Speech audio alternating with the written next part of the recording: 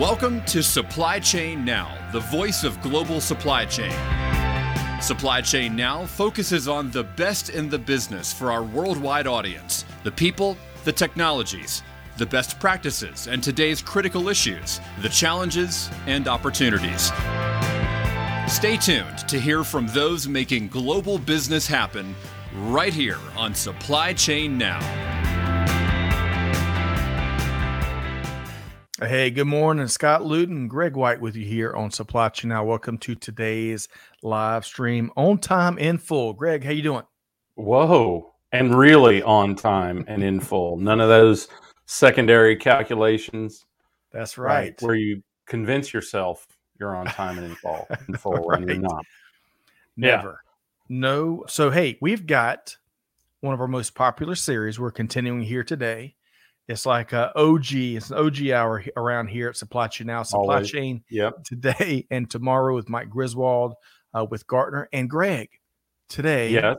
Back by popular demand, right? For the people, it's Ask Mike Anything. Yeah. So if you've got a burning question to pose to our guru, hey, get them in, and we're going to get Mike's take. Great. Big show here today, Greg, right? Yeah, I've got my popcorn left over from the Elvis movie I watched last night, and I'm just going to sit back and watch Mike answer. I know you have questions. I do. Have you seen it? I have not seen Elvis yet. Austin Butler, who is the young man who plays Elvis, the greatest Elvis impersonator ever. Sounds exactly like him. He does a scene, the famous scenes you've all seen from his show, his show in Vegas and all that sort of thing. I mean, 100% duplicate. Wow. I mean, not just able to do that crazy stuff that Elvis did, but I mean, you could overlay a video of Elvis and Austin Butler looks just like him. Anyway, it's great. If you didn't already hate Colonel Parker, which you should if you're an Elvis fan at all, you will unquestionably from watching this movie. Tom Hanks is brilliant in it. I can't hate Tom Hanks. Don't hate Tom Hanks. Don't hate the player. Hate the character. Hate the game. Did any fried banana and peanut butter sandwiches make an appearance? Not ever. No, not ever. But one of his habits early in the movie, they do show. I can't remember what it was. Yeah. So, he was a twin. Elvis was a twin. I didn't know that. Yes. And his brother Scotty died at birth. And he would always look up. Whenever he was looking up to the sky, that's what he was looking towards. That is cool. For a sign from Scotty. Yeah. All right. So we're going to have the Elvis hour, maybe after we have the Mike Griswold hour. They're almost on equal footing. And Mike's got a slight edge in supply chain, I think, Greg. To quote the great EP, how about a little less conversation, a little more action? Okay. All right. So we're going to say hello to a few folks here in just a minute. Folks, stay tuned. We got a great hour with the one and only Mike Griswold here. But before we say hello to a few folks want to keep banging the drum on this opportunity, deeds, not words, to step up and help out folks in need in Ukraine, Poland, and elsewhere. So, of course, our dear friends at Vector Global Logistics are leading this effort, all about leveraging logistics for Ukraine, as the title suggests. As Greg updated us earlier this week, almost 10 containers have either landed or are on their way, full of humanitarian supplies for vetted needs, families in need that are hurting. So these are driven by the working session. So Tuesday, July 12th at 11 a.m. Eastern time is the next working session. Folks, you don't have to be in position to give, to join the meeting and just kind of get a sense of what's going on, to get a sense of the market intel, to get a sense of what the vetted true needs are from folks there, boots on ground. And, as always, if you're in position to give or donate or what have you, of course, that would be icing on the cake. So Tuesday, July 12th, 11 a.m. Eastern time, the link to join that is in the comment. And Greg, your final words on this really important initiative here. Yeah, I mean, it's a great organization. Sit in, listen to the calls, or just reach out to Ukraine@vectorgl.com and volunteer anything you have, action, materials, time, whatever. Yeah, that's a great call out. Make it easy. Money also. That's right. It's all very needed. Ukraine@vectorgl.com. It's just that easy. Okay, I see a lot of great folks in the comments. Of course, big thanks to Catherine, Chantel, and Amanda production team helping to make it happen. Good morning to you. Good afternoon to you, Catherine. Great to see you. Mike DeWerf, good morning from beautiful Telluride, Colorado. Always Greg. beautiful. Yes. Always Man. beautiful. Mike, what's the snow report out there in Telluride, huh? Let's see. They might be completely without this time of year. I mean, it's possible, right? Well, regardless, Mike, great to have you here via LinkedIn. I'm looking forward to your comments on what we hear from Mike Griswold, and get your questions in. If you have a question you want to pose to him, Shelly Phillips, right around the corner in Golden, Colorado. Shelly, I've enjoyed your participation in our live streams as via LinkedIn. So great to see you. Hey, Daniel Hartnett, one of our favorites. It's been a little while. Greetings from Boston, everyone. Looking forward to some supply chain knowledge. Daniel, you're in the right place, my friend. Greg. Especially today. That's right. Let's see here. We've cornered the market on supply chain knowledge, at least for the next hour. My dear friend, Larry Grant, good morning from Noonan, Georgia via LinkedIn.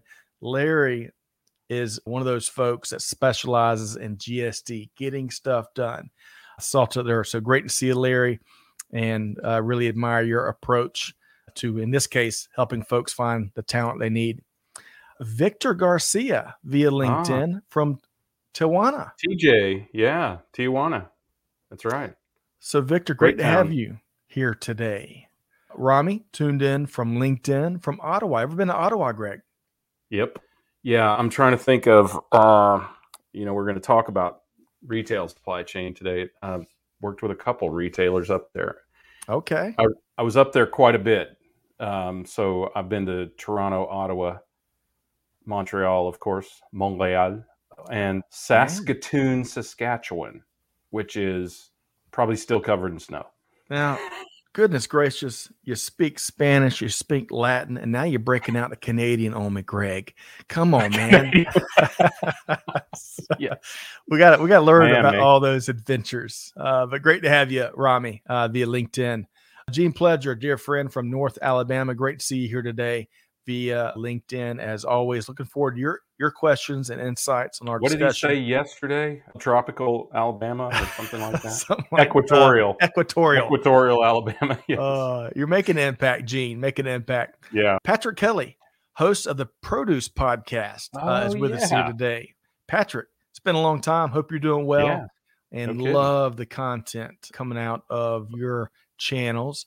Brenda Allen. What was his buddy's name who had the family citrus business?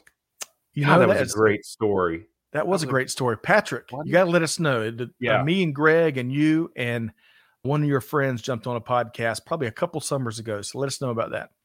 Brenda Allen is back. She says she loves Telluride. I was there in the fall of the year and experienced rain and snow all in one day, but the scenery was breathtaking. It is. Nice. Well, good morning to everybody. Great to have y'all here. Good afternoon, good evening, based on where you are. I'll tell you, and by the way, that was Michael Chavez. Thank you, Patrick. There it is. Yes, that's right. That's such a great story. All right, so you're in the right place at the right time with the right guests. We want to hear from you. We want to get your questions, all questions about Mike, his journey, the supply chain industry, you name it. Y'all get him in, and we're going to try to pose those to him as we work through the next hour. So with no further ado, though, Greg, I want to welcome in the one and only Mike Griswold, Vice President Analyst with Gartner. Hey, Mike, how you doing? Sorry, Mike, I didn't do the second part. No, it's all right. I was waiting for some maybe Elvis walk-on music, but that's all right. Yeah. Sorry. Given the previous discussion. Hey, everyone, great to be here. Great to have a chance to chat with everyone. Mike, always a pleasure. I love our monthly check-ins with you, as does our audience, one of our longest running series, and great to have you here. So, Greg and Mike, before we get into some of the questions, and folks, again, as you have questions you want to pose about industry, especially retail, supply chain, get those in. We're going to pose those to Mike over the next 50 minutes or so. But the heavy hitting questions first. It's National Fried Chicken Day, folks. National Fried Chicken Day. Enough said. So Mike and Greg, and we'll start with Mike. Where have you had the best fried chicken experience in your life?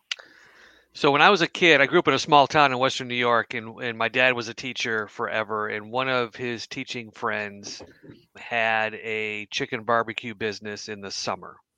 So as one of my summer jobs, I would work with him. So he had a pickup truck and a trailer and haul all the stuff to wherever we were doing the chicken barbecue, set it up, do all the cooking.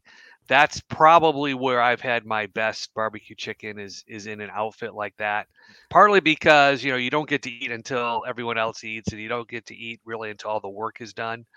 So you've worked up quite an appetite, but that probably would be my best barbecue chicken. When my wife and I go out or we go out with the kids, usually I'm not a chicken person, so I don't usually look for chicken. But that, when you were talking earlier about, barbecue day, fried chicken day, that's probably been my best. Okay. All right. That all sounds delicious and sounds like a bunch of work. Greg, I'm coming to you next. But before I do, good afternoon, Daniel from Brazil. Great to have you here via LinkedIn. Parvez is tuned in. He says, good evening, Mike from the UAE. Great to have you here, Parvez. All right. So, Greg, we're talking National Fried Chicken Day. What's your favorite? Well, as you know from my good friend Mike Mills, Scott, that yes. I'm a fried chicken connoisseur. So I would have to say it all started with my great grandmother's fried chicken in a cast iron skillet with real grease, not even what's that manufactured grease? I mean, it was real lean lard. Lard, yeah. Crisco. Yeah. Crisco. Yeah. With Loretta real Lynn. lard. You just let down Loretta Lynn and all those Crisco commercials, if you remember them. Anyway, go ahead. And that was always fantastic. And, a lot of family around, so that kind of probably started my love for it. But actually, probably the best fried chicken I've ever had was in China, which is a thing there, right? Okay. They love to fry it, especially the wings and whatnot. But man, fantastic. China. And relatively locally, there's this small chain called Champy's Fried Chicken. Chicken in a 40 is kind of their tradition. Okay. And there's one in Chattanooga that's really good, and one in Athens, Georgia, that's very good. So every time I go visit my daughters in college, we go to Champy's. I eat fried chicken. They're both vegetarians, so they eat potato salad, right? They get the potato salad in the 40, and you get the fried chicken. They get a salad in a 40 instead of a chicken in a 40. Right? Well, gosh, y'all both paint a delicious picture. I would just add Hattie B's, which is a bit, I guess you call that a chain now, but still really good. Started in Nashville. Of course, Prince's Chicken in Nashville as well. But Justine's Kitchen in Charleston, South Carolina was around for a long time. And unfortunately, I believe the pandemic was the final. They shut down a couple years ago. And I think the front end of the pandemic kind of made that decision for them. But wonderful, wonderful homemade fried chicken and other food. So, okay. Every day, everything has its own national day. Who would have thunk? Can you guys just take it from here? I'm just going to go get some lunch. Right. So we're going to ask Mike one comment here. Korean fried chicken in Seoul is amazing. That's a interesting thought. Skin on. I mean, it's super crispy. Yeah. And Mahima, great to see you via LinkedIn. Let us know where you're tuned in from. Great to have you here today. Okay, so I know one of the things, Mike, as we get started and get past fried chicken, which I think had all of us standing and maybe drooling a bit. I think one of the things that we don't talk about enough when it comes to Mike Griswold, because we focus so much on your analysis and the research work you do and everything you're doing at Gartner. But man, your background is pretty fascinating. Some folks may not know your previous industry experience in the grocery business with Albertsons and Shaw's supermarkets. So I want to start there. And Daniel, I'll see your first question. We'll get to that next, I promise. But what's one thing, Mike, that might surprise our listeners about the grocery business sector? Well, I think it's interesting because and I think Greg will probably concur with this. If you think about the grocery industry 5 to 10 years ago, I think we would have politely put them as kind of laggards when it comes to technology adoption and even, process type of adoption.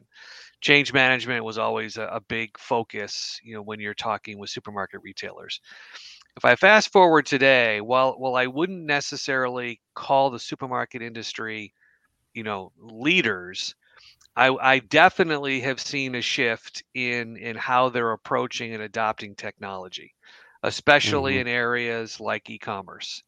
So if you think about where we were pre-pandemic and you think about how we've come out of the pandemic, the food industry has actually done a really good job of improving that buy online, collect in store experience, that buy online, curbside, all of those things where you don't really want to go in the store.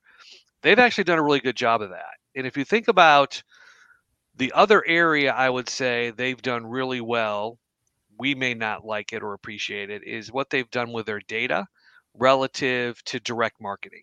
Yep. And they've come a long way in recognizing what they've had in terms of an untapped potential of all of this. I mean, just think about how much data a supermarket retailer has about all of us, right? And how much time we spend there, what's in our baskets. And I think, when I think of people like Sainsbury early on and what they did with dunnhumby and the ability to understand your basket and then send you stuff to entice other purchases based on what you bought, not that long thing you get at the checkout, which is the coupons for things you're never going to buy, right? So I think in some ways over the last 5 to 10 years, the grocery industry has really accelerated how they think about and how they use technology in ways that if you'd have asked me 10 years ago, I would have said no way, right? Just because of the slow rate at which they were adopting technology. And even, Right. Things like some of the processes like sales and operations execution that's starting to get more traction in the food space. So they've undergone, in my opinion, the biggest transformation of any segment of retail in terms of where they were to where they are today in terms of things around technology. So, Greg, I'm going to come to you next for a quick comment, but really quick before I do, at least once a week, I see someone on my social feed. A lot of times it's Facebook that complains about the self-checkout lanes and there's a variety of, in the grocery business, there's a variety of conspiracy theories around why that happens. But here recently, after I saw comment number 1,279, the complaint, I looked into research and kind of the market trends.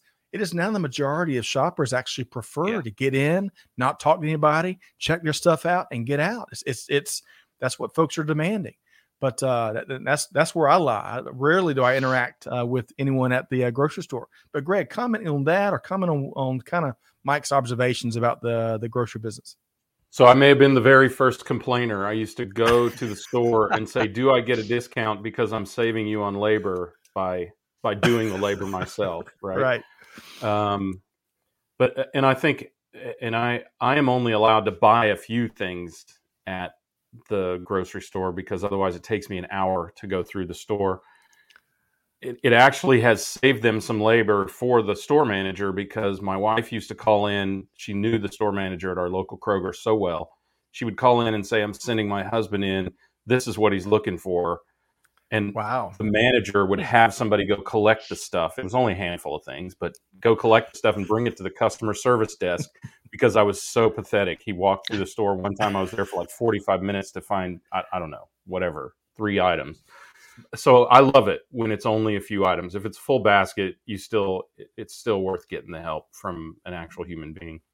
Agreed. But as the larger picture of grocery, Mike, I can't help but think about the fact that virtually everywhere else in the world, grocery stores have perpetual inventory, meaning they know what they have on hand and they have a system to manage to that. And here's a little history lesson for you. Because grocery stores evolved from general stores who used to have hawkers, have people who came around and manage the inventory for a store, right? Our grocery business grew up a lot differently, and it has really set them back.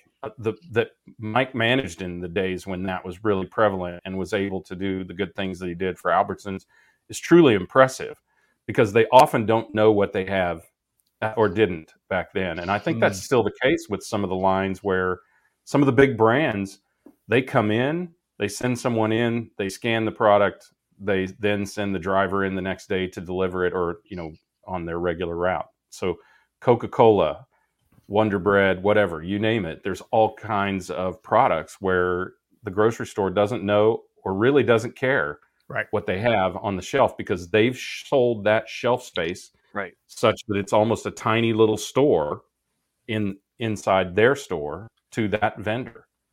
I don't know if everybody in the States really knows that. They probably, if they do, they probably don't appreciate it as much as what you just laid out. We've got a couple questions. I want to shift gears. And Greg, I want to circle back to the auto parts industry in a minute and pose the same question to you. But first off, we've got a lot of self-checkout lane lovers between Amanda and Catherine and myself. Gene Pledger, when you pay with your app and not even stand in line, I'm with you. We've got a Nashville chicken recommendation from Brenda. We'll have to check out Manel's. Kidding aside, Daniel Hartnett has got a very serious topic and piece of legislation. Of course, the Uyghur Forced Labor Prevention Act is what he's referring to here. And I want to get Mike and Greg's take here. So Daniel says, curious Mike's thoughts on the potential impact of the new U.S. regulation, UFLPA, on China-dependent supply chains. So Mike, why don't share your thoughts here? Yeah, I think it's going to have a huge impact, primarily because I don't know that U.S. companies and companies that are sourcing from outside the United States have as much visibility. And I know, Greg, you and I have talked about this at length. I don't know that they have enough visibility deeper into their ecosystem as they're going to need to have, right? So it's one thing to know that this product is made in a certain location in a certain geography. It's another thing to know exactly how that product is made and assembled and who's doing it. Part of the challenge, though, in fairness to organizations, is in order to get that full appreciation, you almost have to go there, right? You almost have to have someone go through and tour the facility, tour the region, and be able to see with their own eyes kind of how this stuff happens. Now, we know that there can be a couple of challenges with that. One, someone may just not give you access, said, thanks, but no thanks, you're not coming, which in its own right should send up some red flags around maybe we should be thinking about alternative sourcing. But the other element is, unless you can do this unannounced and as a surprise, right? When I was in the stores, before I was in grocery, I was in a department store. I ran the operations in a store. And the biggest joke was we always would get like a week's notice before a regional vice president was coming or even the president was going to tour. Right. You had like a week's notice. So, and no one cared what your labor budget was the week before, right? So, yeah, it's the same thing, right? If you give people enough notice, they can dust things under the carpet, dust things under the furniture, right, before you get there. And in some of the locations where this stuff is produced, you're never able to get a surprise visit, because if you showed up unannounced, you may be arrested and no one may ever see you again, right? So there's challenges with that. So I think it's a great question, and I think I would lump it under, people are just going to need to figure out how do they get more visibility and how do they get deeper visibility into their system. That's going to be the challenge. And I think some of it is some organizations probably don't want to know. Other organizations want to know, and it's going to be difficult to find that out. But it's a great question, and I do think it's going to have a pretty big impact. Agreed. Hey, really quick, Greg, I'll get your take here on a great question from Daniel, but that's such a great point Mike makes. It's like your ISO certification in the manufacturing space. You know when your examiner is coming. So Mike, oftentimes. So Mike, to your point, it's not a pop-in surprise inspection. So, but Greg, your take on the UFLPA. I love the foundational principle of it: guilty until proven innocent, and proven innocent beyond the slightest doubt, right? And I think that this is the only way that we can force bad actors to share enough to know. Today, to Mike's point, if we can't verify they're guilty, we assume or use cognitive dissonance to, right, to consider them innocent. We need to invert that curve, and we need to assume guilt until they're proven innocent. Think of it this way. If you couldn't verify that any other supply chain partner was reliable, right, had an on-time, in-full record or things like that, you would assume they couldn't get the job done. If you can't confirm that someone is doing good, you have to assume that they're not. And I think that this principle, as was evidenced in kind of a test case with CBP, with the Customs and Border Patrol, where they just rejected containers that came from Xinjiang unless they could, unless they could verify that they were not unethically sourced. I think this forces people out of the shadows, and I actually like it. It is going to be challenging, and it's going to be incredibly disruptive up to this point because, again, to Mike's point, most companies preferred to kind of sweep it under the rug or not dig that deep or couldn't dig that deep. And now they have no choice. And it's not just UFLPA. It's also the SEC. If you're a public company, you have to prove your sustainability. FINRA, the Financial Industry Rating Association, whatever the heck the A stands for, that now they have 3 stages of ESG compliance that they require. And it's a service to shareholders to alleviate risk from these kinds of threats. So it's going to be tough, and yet a lot of these companies could have seen it coming. But in classic company business retail style, whatever you want to say, we wait till it's mandated or a crisis before we do anything. Wait until you're forced to walk the plank. Greg and Mike, good stuff there. And Daniel, again, a great question to lead off. And to all of our listeners out there, we've got the next 30 minutes or so with Mike. Is Ask Mike Anything. So Daniel set the bar pretty high, but feel free, whatever y'all are curious about, to get Mike's take. We'd love for y'all to weigh in. Dr. Rhonda is with us. She's referring to that delicious fried chicken discussion we had on the front end. So appreciate you. Marlo is tuned in from Dallas via LinkedIn. Great to see you, Marlo. Helene is back with us. Helene, great to see you via LinkedIn. Let us know where you're tuned in from. I think that CP is probably a flag that was not converted over for the comment, but let us know where you're tuned in from, Helene. I see the flag. That's interesting. You don't see it? I don't see it. What country? I'm sorry. I didn't look that close. Okay. It's red, white, and blue, but it's blue, white, and red. So I gotcha. Okay.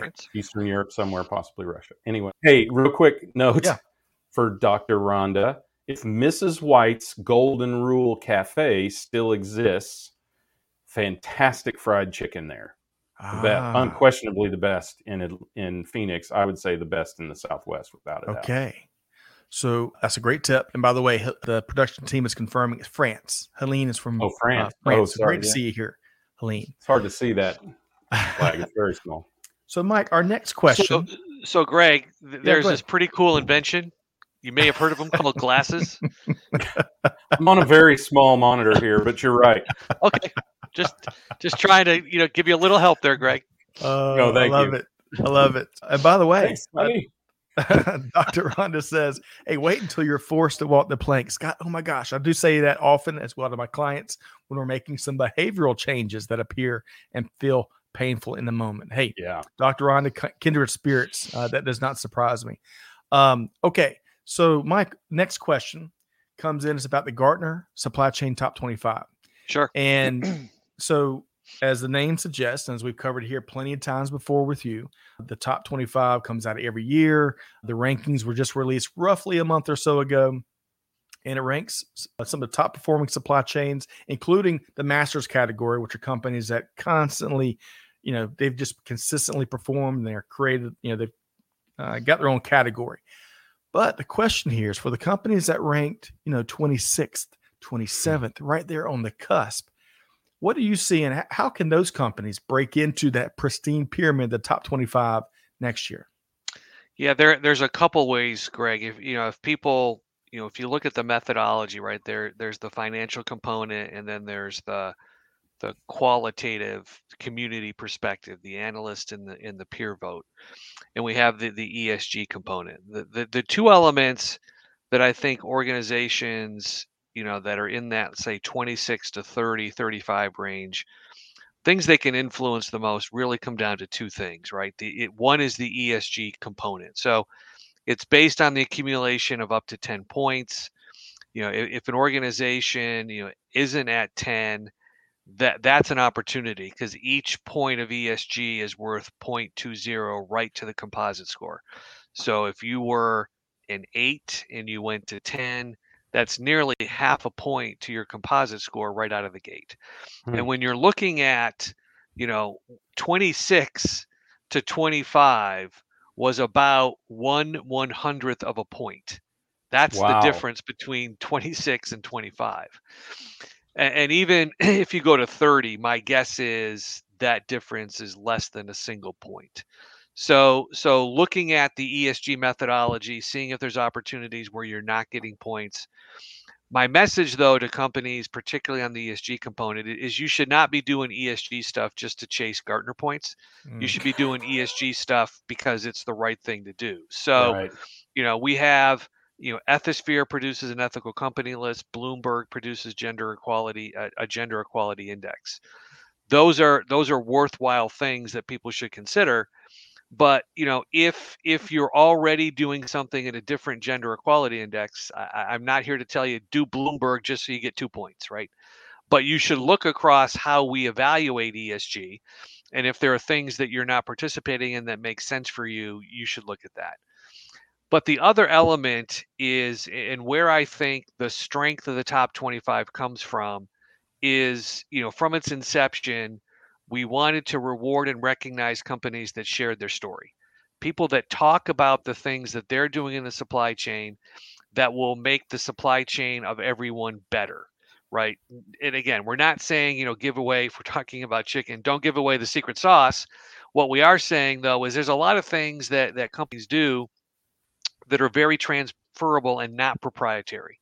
So get your name out there, talk in, social media, be involved in Gartner events and other events, right? Not just ours where you can, because it's that peer voting that really can make a difference. And again, not to make people's eyes glaze over, but in the peer methodology, right? If someone votes for you in the number one spot, that's 25 points. If you get 2 people that didn't vote for you before that are now more aware of you, and let's just say, because I need simple math, right? They both put you at number 1, that's 50 points, Right. to the peer voting. So it is, and if you look at companies in the top 25, they all do a really good job of talking about their supply chain, whether that's frequent updates on LinkedIn, frequent updates on social media, putting out their own white papers. There is, to some degree, an obligation, if you want to be in the top 25, to share your stories.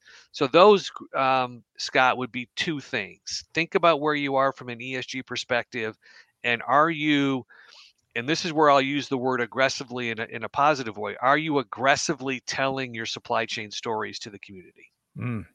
All right. So, Greg, we've got a follow-up question from Mike in just a second from Dr. Kendra C. Taylor. Great to see you, Dr. Taylor. But, Greg, I'm going to get your quick follow-up based on what you heard there from Mike. Yeah, I mean, I think they ought to have a play-in game. It sounds like, Mike, there are a lot of teams on the bubble. If you think of it, right, in NCAA tournament standards. But I think that it is that close is really fascinating. Couldn't help but think that that's probably right? 25 to 30 is probably still less than a point separated. But I like the, whatever you want to call it, the caution, the warning, the notification. Don't chase points. Do good, right? And that will be evident. Yep. And especially now with the topic we just discussed, wherein there is no place to hide in supply chain or in ESG now, you will most definitely not want to be greenwashing. The greenwashing is tantamount in the ESG and the financial world to crime these days. So it's important to be genuine, to have real plans. The requirements of the SEC now not only are that you have plans, and again, this is only for public companies, but if you work with a public company, you're going to have to be able to do the same thing anyway. It's not only to have plans to be carbon neutral or have gender, racial equality, or eliminate unfair trade practices, conflict minerals, and human rights violations from your supply chain, but it's also to be able to verify that you're doing it, how effective that's been, and now go outside your own 4 walls to those 6, 7, 8, 9 tiers of suppliers around the world and assure that they're doing it as well. So it's got to be a legitimate attempt, because in this day and age of transparency, it's too dangerous to do it any other way. And it's not really sustainable. Right. Outcomes. In any definition of the word, it's not sustainable. Unlike college basketball, we will not be expanding the field. It will stay at top 25. Okay, so it won't go to 128 teams. No, absolutely not. Absolutely outcomes. And then, and I love your comment there, Greg, about outside of your four walls, upstream and downstream of your supply chain. It's such an important point. All right. So we've got another great question here from a former guest, which we really enjoyed a chat when Jenny Froome was with us back a few months ago. And this is Dr. Kendra C. Taylor, who does, beyond her consulting business, she does a lot of great volunteer work with the Informs group, right? She says, got a question for Mike. Are you seeing companies using tech like blockchain or artificial intelligence to improve in the area of ESG? Yeah, for sure. I think, we've all, I think, made somewhat tongue-in-cheek comments around blockchain as kind of a problem running around trying to find a solution. Or a solution trying to run around and find a problem. So I think this is an area where we're starting to see blockchain grab some traction is in the ESG space. From a traceability perspective, to some of Greg's earlier comments and authenticity, we're seeing it in the drug environment to make sure drugs aren't counterfeit. We've seen it in some of the luxury good areas to ensure goods are not counterfeited.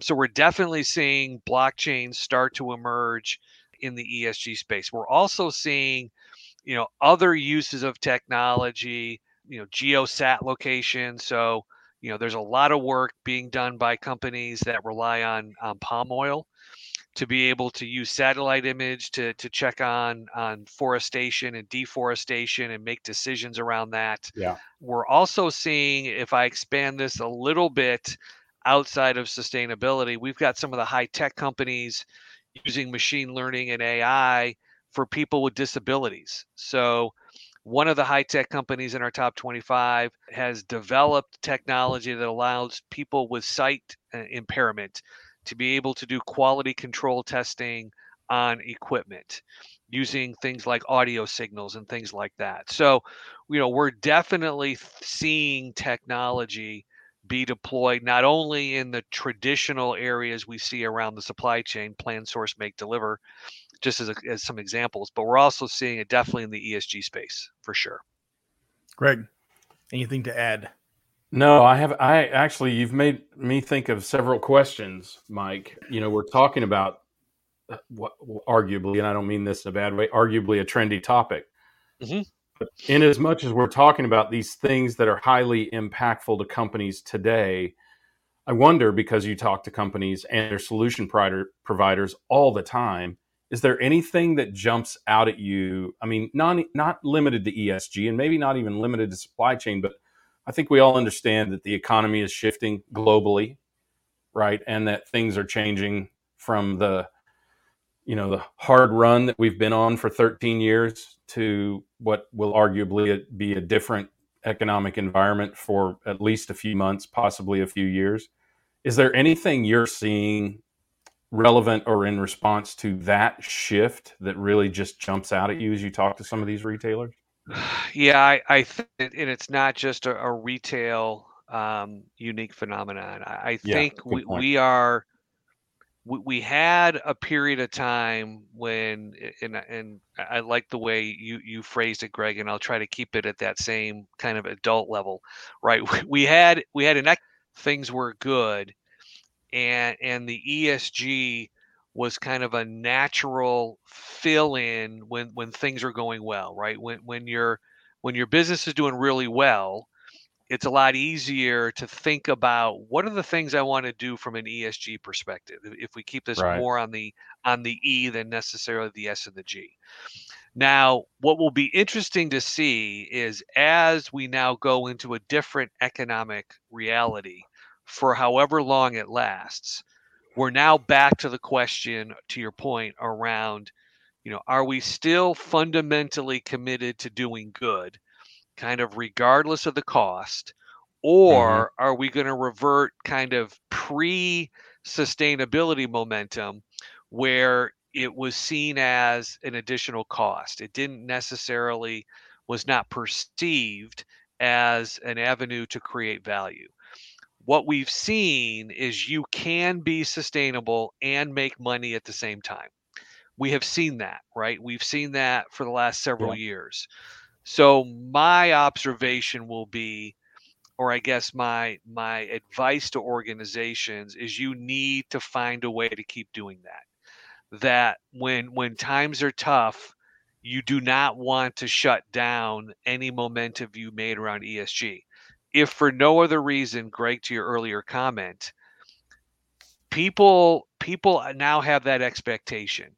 Whether frankly you make money or not, that is the expectation. Expectation is you will consider how to do good for the planet and how to do good for people.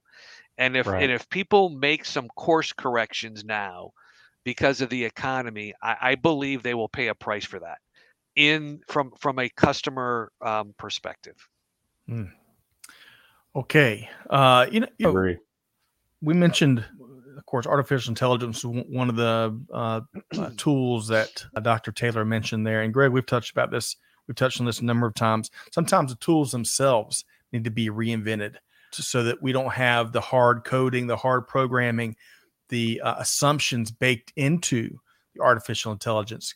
Greg, you want to speak to that for a second? You're much more of the technologist than I am. Yeah, I mean, I think one of the things that we have to recognize is that there are legitimate business cases for blockchain, have been for a long time. It's more the adoption, speaking of baked in, it's more the recognition and the adoption that have been a hurdle than the technology of blockchain or AI themselves, right? We continue to have AI do a better job of statistical forecasting, for instance, which is a misapplication of the technology. And blockchain we've used to monitor manual processes that are easily usurped by just failing to click the button on the scanner or whatever, right? So there are lots of ways we need to adopt this, but and I think one of the things you're alluding to, Scott, is kind of the bias that can be built into intelligence if for instance, we've talked about this a lot. If you only show an artificial or computer vision tool, artificial intelligence or computer vision tool, men's shoes, then when you show it a woman's shoe, it will not recognize that as a shoe, right? So there's that possibility. And there are all kinds of unintentional biases that can be built into those things. And there are lots of, and have been for years, by the way, I don't think the world knows this, all kinds of synthetic testing and training that can be done so that human bias is extracted from that. But the limitation is not the technology. The limitation is not the training of the technology. The limitation is the human's adaptation, adoption, right, and acceptance. Oh, 3 A's. That was pretty good. of the technology, or better yet, to the point both of you have made, to the outcomes that the technology can enable. And we have to be focused on those outcomes first. Like Mike said, don't make the products a hammer looking for a nail. Find the nails and then go find how that hammer can apply. Love that. Dr. Rhonda says ethical practices versus profit. Choice, matter, and impact us all. Eventually, best to think about longevity and think about the implications. Nicely said. Good luck with that. I'll tell you, I mean, the greatest economic principle ever is enlightened self-interest, right? Let me repeat that. Enlightened self-interest. Companies will never not be self-interested. They will never not be profit-focused. What we have to do, to Mike's point, is we have to illuminate how ESG, how doing the right thing leads to profit. And, my opinion on that topic is that, again, there's no place to hide. Supply chain is in the forefront, thanks to the great toilet paper shortage of 2020. ESG is in the forefront, thanks to innumerable offenses by companies, large, small, of every manner around the world, right? Anywhere from diamonds, the greatest offenders on the planet, to sports clothing, right? Which is heavily produced in Xinjiang province and others. But there's no place to hide now. And I think what people have to recognize is that supply chain effectiveness and ESG effectiveness, doing the right thing, hit the top line as much as the bottom line, because someone could choose, and more people will choose, not to do business with companies that refuse to acknowledge unethicality in their business. So, Mike, I'm going to give you the final word on this topic, and I'm going to share a couple of comments, and we are getting close to the top or bottom of the hour, whatever the case is. Mike, your final comments. Yeah, I concur with Greg. There is more and more research that says the ESG perspectives of an organization and a brand are rapidly climbing the consumer decision tree. I think we're also seeing data that suggests there is actually starting to be a shift with more people actually voting with their wallets. I think we still have a gap, but I think what the point I think people need to acknowledge is the number of people that are saying that's important to them is going up. The number of people that are actually voting with their wallet is going up. There is still a gap between those two, but the gap is narrowing. And if the gap ever is eliminated, the companies that have been kind of lagging are going to be in big trouble. Big trouble. Yeah. Very nice. And by the way, thank you, Andy. The top of the hour, he says, is the 1 o'clock, the 2 o'clock, the 3 o'clock. It's when the big hand is on the 12 is the top of the hour. Math is not my thing. Math is not my thing. So, hey, Kim Winter, the one and only Kim Winter is with us here today. Kim says, thanks for the discussion, team. Good question, Greg, in regards to ESG. And to your answer, Mike, 100%. The clear message we get as an international recruiter from candidates globally is that an employer's stance on ESG is an essential part of decision-making when candidates are looking at a new job. Excellent, Kim, and safe travels. Kim Winter's everywhere. I'll tell you what, based in Dubai, but he is, if it's a logistics or supply chain leadership conference, he is there in person. I love it. Okay, so let's have a little fun. I got 12:48. We got Mike for a few more minutes here. It's July. On a much lighter note from what we've been talking about, I would like to, Kim says, you guys are ranking above my other screen. The BBC commenting on the demise of the UK Prime Minister tonight. Hey, we'll keep on we'll whistle right past that for now. Just remember, you're no longer in the colonies, Kim. That doesn't even matter to you anymore. Rhonda says, Greg, great point. Switch the focus a little to our more lived practices and self-interest. Rhonda, not that yours was not an outstanding point. It's just we have to acknowledge that shared approach, right, of both profit and do the right thing. And I've just seen it too long. Companies will not change. They cannot. They should not. Right. They owe it to us, their shareholders, and their customers to make money and be sustainable in that way. So, all right. So forget what I said a minute ago, because we're not going to talk about vacation day. We just got an excellent question from Sheldon, and I'm going to pose this out there to you and Mike. We're going back a little bit to the UFLPA discussion we had towards the beginning of the show. And Sheldon says this, and great to have you, by the way, Sheldon. There is a shift taking place in the global power dynamics. We have seen BRICS, Brazil, I can't remember what the acronym stands for. Brazil, Russia, India, and China. Yes. BRICS and LDCs reevaluating the relevance of certain relationships with regard to self-interest. Will, in Sheldon's words, exclusionary U.S. laws such as UFLPA aimed at improving visibility in supply chains end up hurting U.S. companies more than helping them? Mike? Yeah, Sheldon, that's a great question, and I think I guess I'll say unfortunately. I think the answer to that is yes, depending on your size, because I think in some instances, the supplier probably does have an opportunity with some people to say, hey, you know what? If you don't want my stuff, someone else will, right? Or I don't care if you want visibility. I'm not going to share that with you. So I think based on an organization size, they may run into some challenges where suppliers have more leverage than they do, and you may just say, you know what, you're now becoming more trouble than you're worth. Right. Go find your product someplace else. I think what's incumbent though is it's incumbent on the organizations with the larger market share to kind of keep an eye out for these other companies, like a big brother or a big sister, and say, you know what, I'm not going to deal with you Now you may be able to get away with not selling stuff to Mike's sporting goods store, but you cannot get away with not selling stuff if I'm I'll use Dick's as an example, right? Dick's Sporting Goods. And I think it's these larger brand owners, it's these larger retail organizations that are going to have to make a stand. And then as a byproduct of that, I think some of these smaller companies, can be protected, if that's the right word. But this goes back to Greg's kind of self-enlightened self-interest.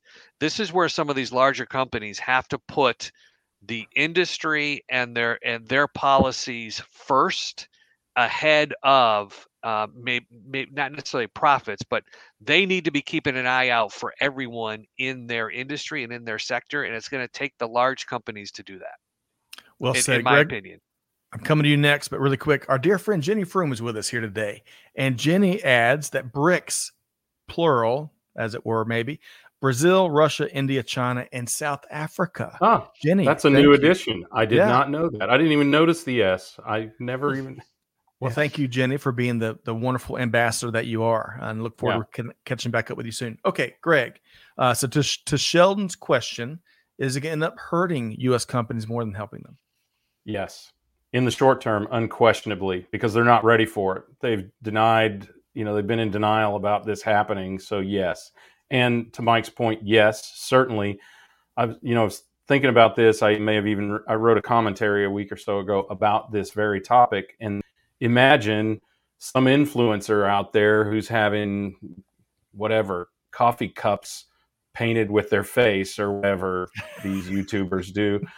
And they're being made in the wrong place. They're going to tell them to stuff it, just like Mike said. So, the other thing we have to acknowledge is in large measure, we, the United States and other countries of the Western world, I guess you would say, whatever, the first Western world, we're mandating our principles on these other countries that may not share the same principles or may not have the same capacity to live up to those principles.